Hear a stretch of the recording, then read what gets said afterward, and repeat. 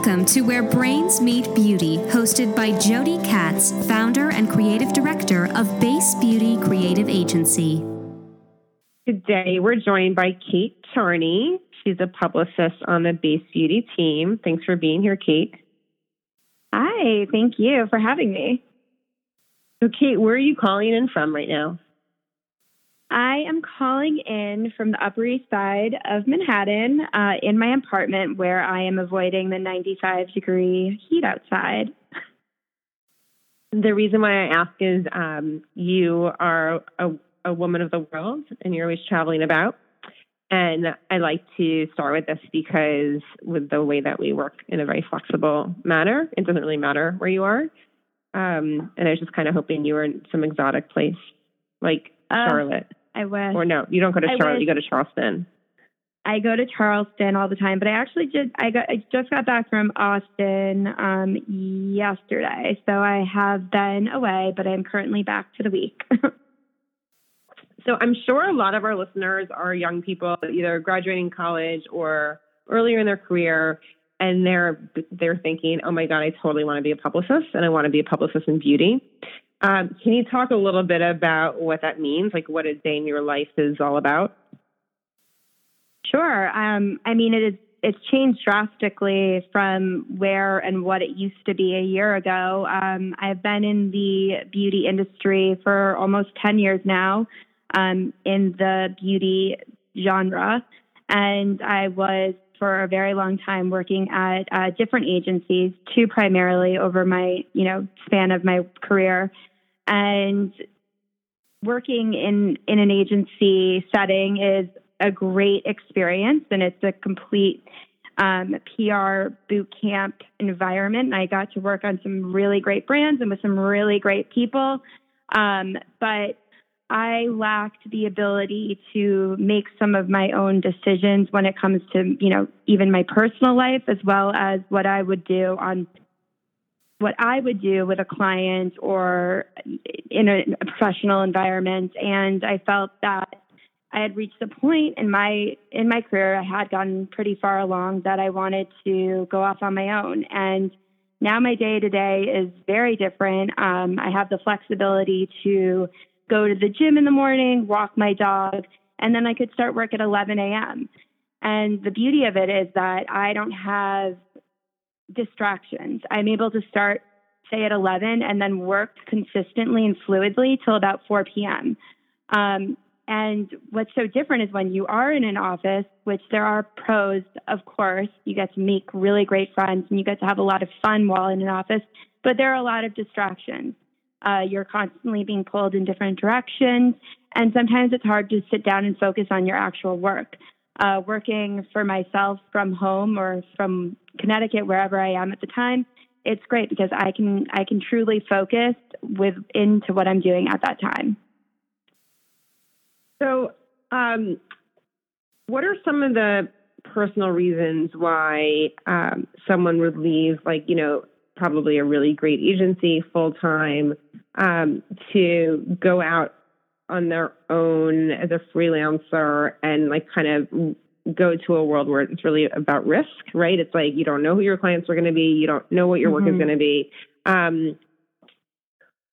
At that time, what were the real motivations for you to say, I'm done with this, I'm moving on? And I hear you 100%. And I hate to bash an agency because, again, and this isn't bashing, but, it is a really great experience. But to be brutally honest, a lot of times, girls or boys who are working in the industry, you're stretched very, very thin. I, at one point, went from working on 1 to 2 brands to being stretched across 5 to 6. It's all, the influx of clients coming in, the demand of the environment at the time, and then also, fellow employees leaving and then not being able to hire someone new, or maybe there's a hiring freeze. So there's a time when you can be really stretched thin, and sometimes you might not feel as appreciated as you are and deserving in that time.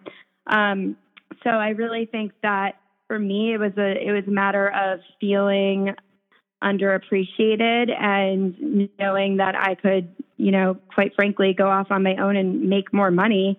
And that was important to me. I like the flexibility. At the end of the day, I like that I don't have to wait for a yearly review and receive a small percentage of a raise, and maybe a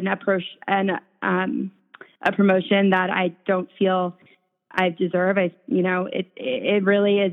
I'm building my own career at the moment. Is what I'm trying to say. I don't know if that's coming across right.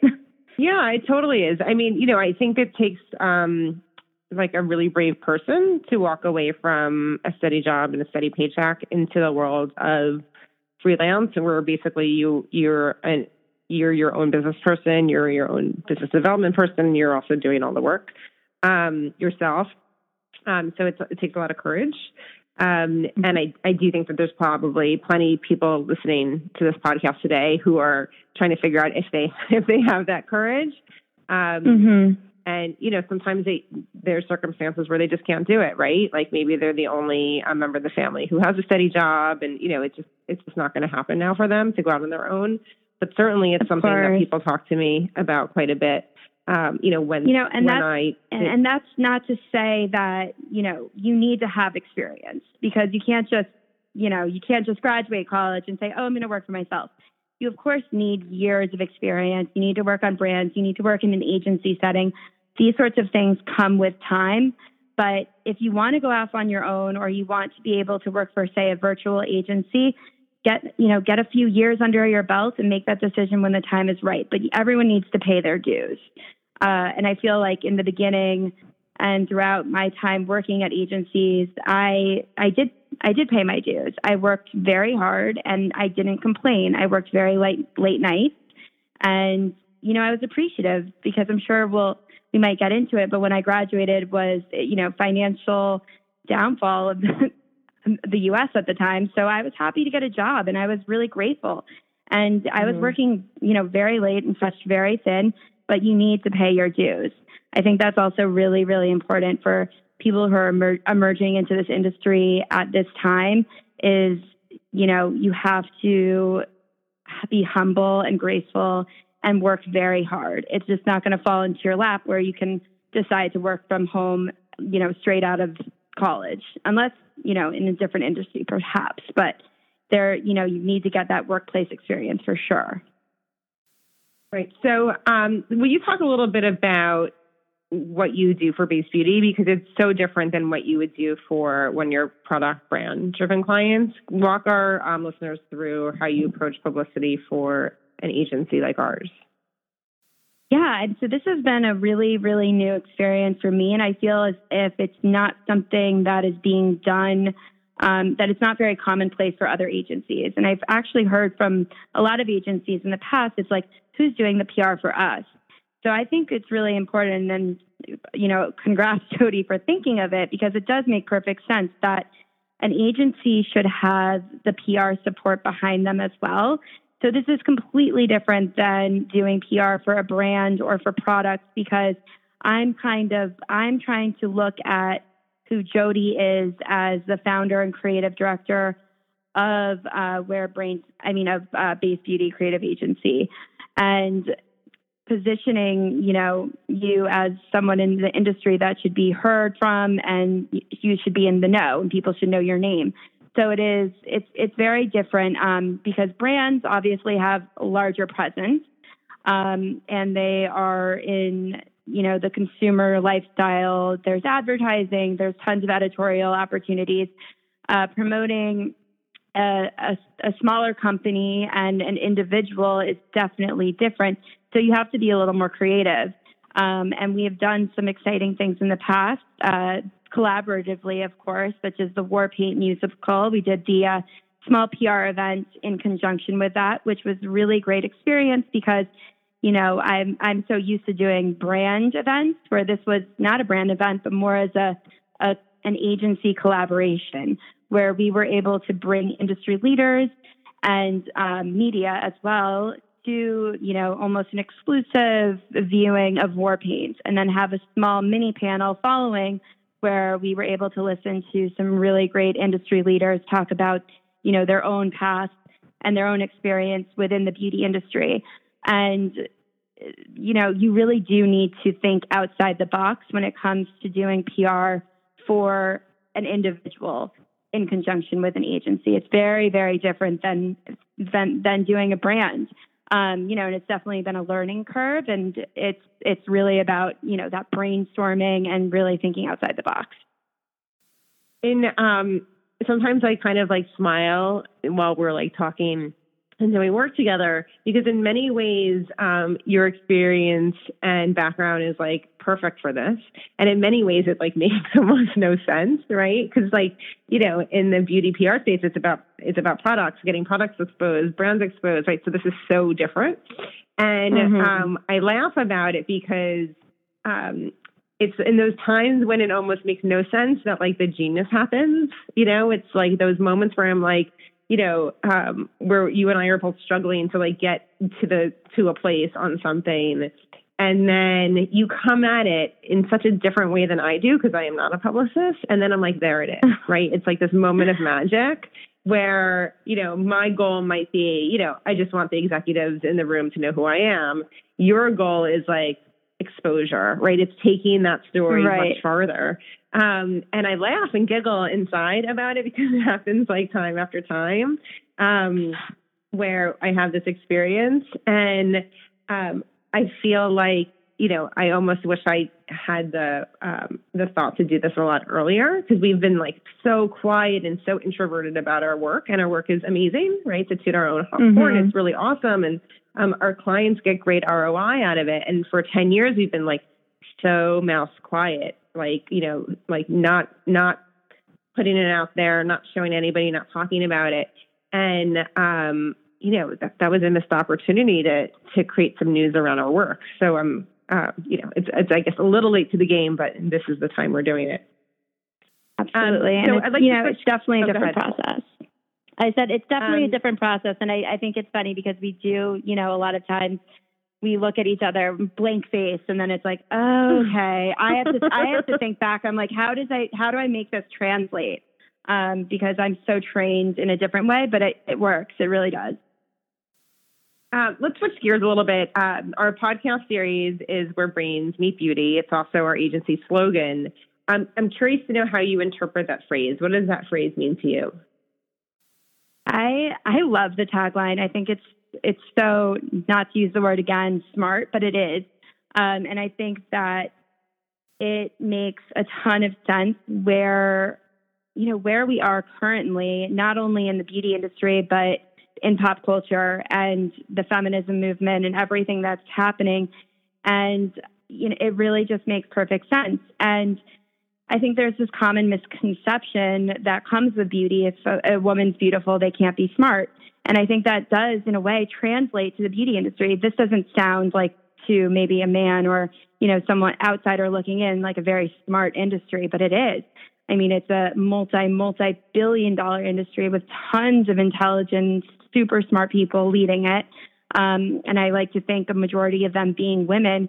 And I think that it makes sense. It translates and it transcends into the current climate, into our industry. And I think that as an agency, it's perfect because, we're honing this combination of just super intelligence and beauty.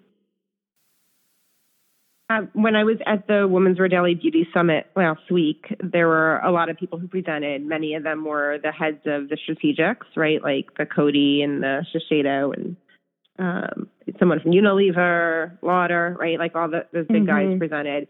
And then there were also tons of more entrepreneurial companies that presented. And I think almost across the board, everyone from the strategics in their own way talked about how they need to operate more like, the entrepreneurial companies. And it made me have like kind of like this moment of, clarity, because I think that, your attitude around your work, Eleni, Elisa, Robin, like me, Julie, everyone on the team, we're always nimble, right? We're always moving fast. We're always thinking about like how to be impactful and efficient, how to be impactful and effective. And it's just so normal for us, but it's so not normal, right, in the rest of the business for, other companies.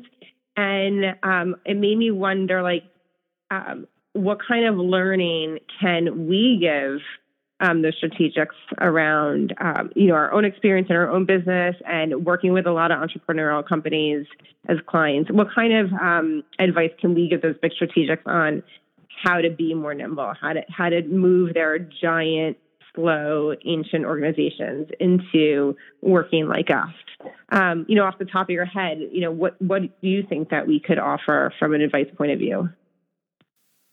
Gosh, well, I think it makes sense, and you did kind of just mention it yourself that, we do work with these smaller industries, these smaller companies where, we're working directly with the founder herself or himself even. Right. And the messaging is so clear and their thought process is so organic and they're so passionate about the brand that they've built.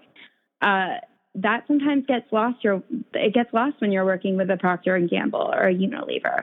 And it's really, really important to keep this, this high, almost passion level alive to the brand, and keep it translating well to consumers. I think consumers are getting more and more excited about these indie niche brands that are coming out right now. And it's because there is a different level of communication around them.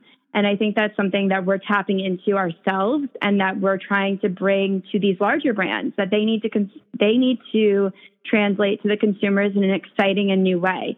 Just because a brand has been around for, say, 30 years now and has been a long time favorite, they need to take their messaging and kind of alter it because it's just so highly saturated now. And, it's really hard to find your place. And I feel like these smaller niche brands are really doing a really great job of coming out in a new and different way.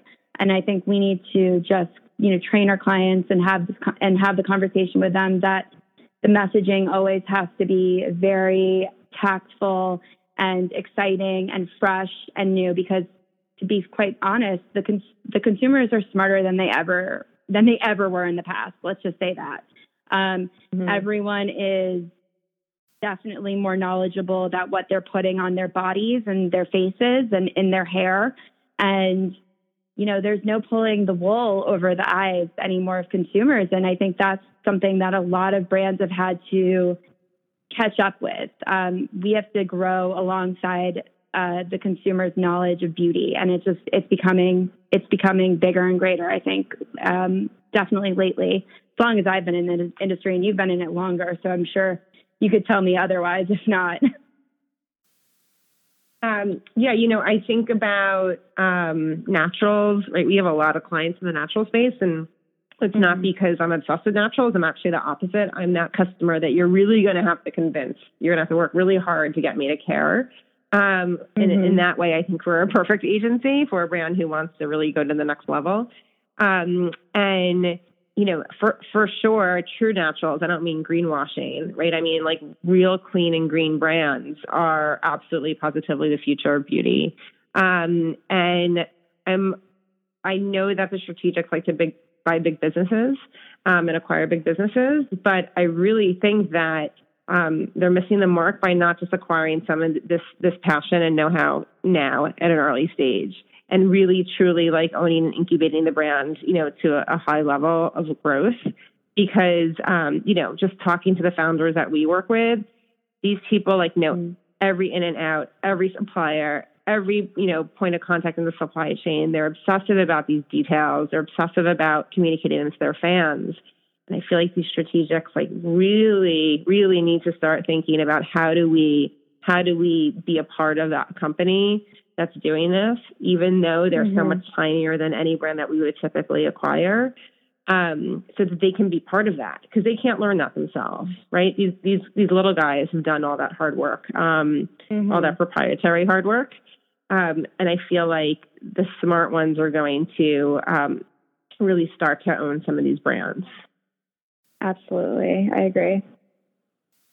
So let's switch gears for our last question. if you weren't in the beauty business, let's pretend, what would you be doing? Gosh. I have no idea. Gosh. So I don't know if I've already mentioned this, but I did fall into the beauty industry. I really did. And I know that real true beauty people probably resent me for saying it, but I always, I didn't even know what foundation was, honestly, until after I graduated college, which sounds crazy now, but it's true. I wasn't a big makeup person. I didn't really look into skincare, and I was a sun worshiper. So I was not a beauty girl. But I have always been a writer, and I have always been creative, and I love art, and I love photography. And those were the things I was focusing on in college. And I really wanted to pursue photography when I graduated, and also in conjunction with writing. So I was thinking photojournalism. I was thinking a completely different line than PR even, although I was a communication PR major. I wasn't 100% sold. Then it was a crash in 2008 is when I came out into looking for a job. And I realized that, it's always great to have the dream and an idea, but you need to be able to support yourself and make money. And I like that my parents were very clear with me about that as well. So I didn't fall into PR. I definitely earned it. But I fell into the beauty niche because I landed at an agency that focused primarily on beauty. And I could not be happier that I did, because now I am a full qualified beauty girl. And I can't believe I went as long as I did without wearing foundation, but let alone not wearing sunscreen. So I love the beauty industry. And I think that I'm able to use all of the, those skill sets that I honed and I loved and explored in college, such as photography, such as writing, such as creativity. And I'm able to use that in my industry every single day. And that, that is a dream come true. And I'm able to work for myself. So I couldn't be happier where I am right now at this moment.